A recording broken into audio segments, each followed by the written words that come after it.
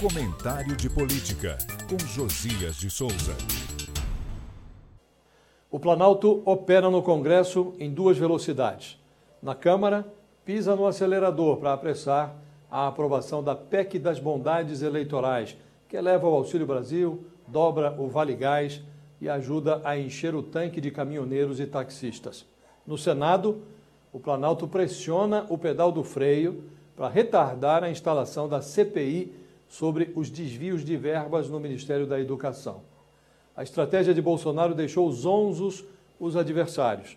A oposição, que parecia cheia de si, revela no Legislativo o seu imenso vazio. Mal comparando, a oposição está em situação análoga à do sujeito que come sardinha e arrota caviar. No Congresso, os oposicionistas engolem PEC e arrotam CPI.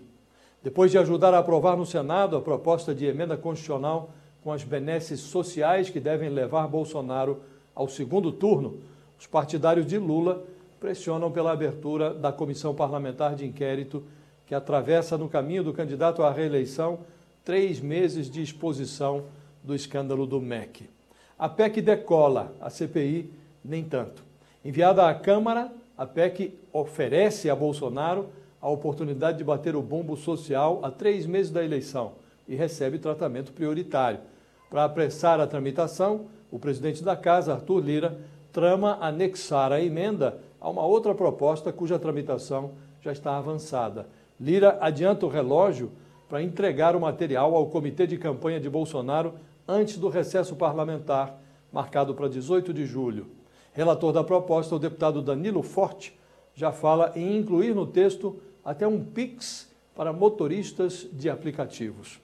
Em relação à CPI do Senado, submetida à análise de Rodrigo Pacheco, o chefe da casa, o Planalto dá de barato que a comissão não será instalada antes das férias do meio do ano.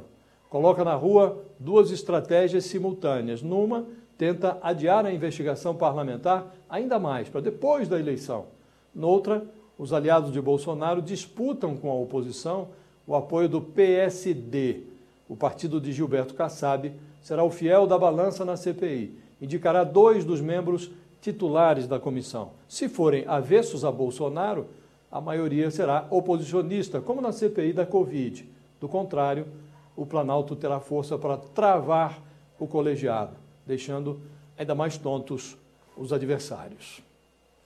Boa noite. Eu falo direto de Brasília para o podcast do Jornal da Gazeta.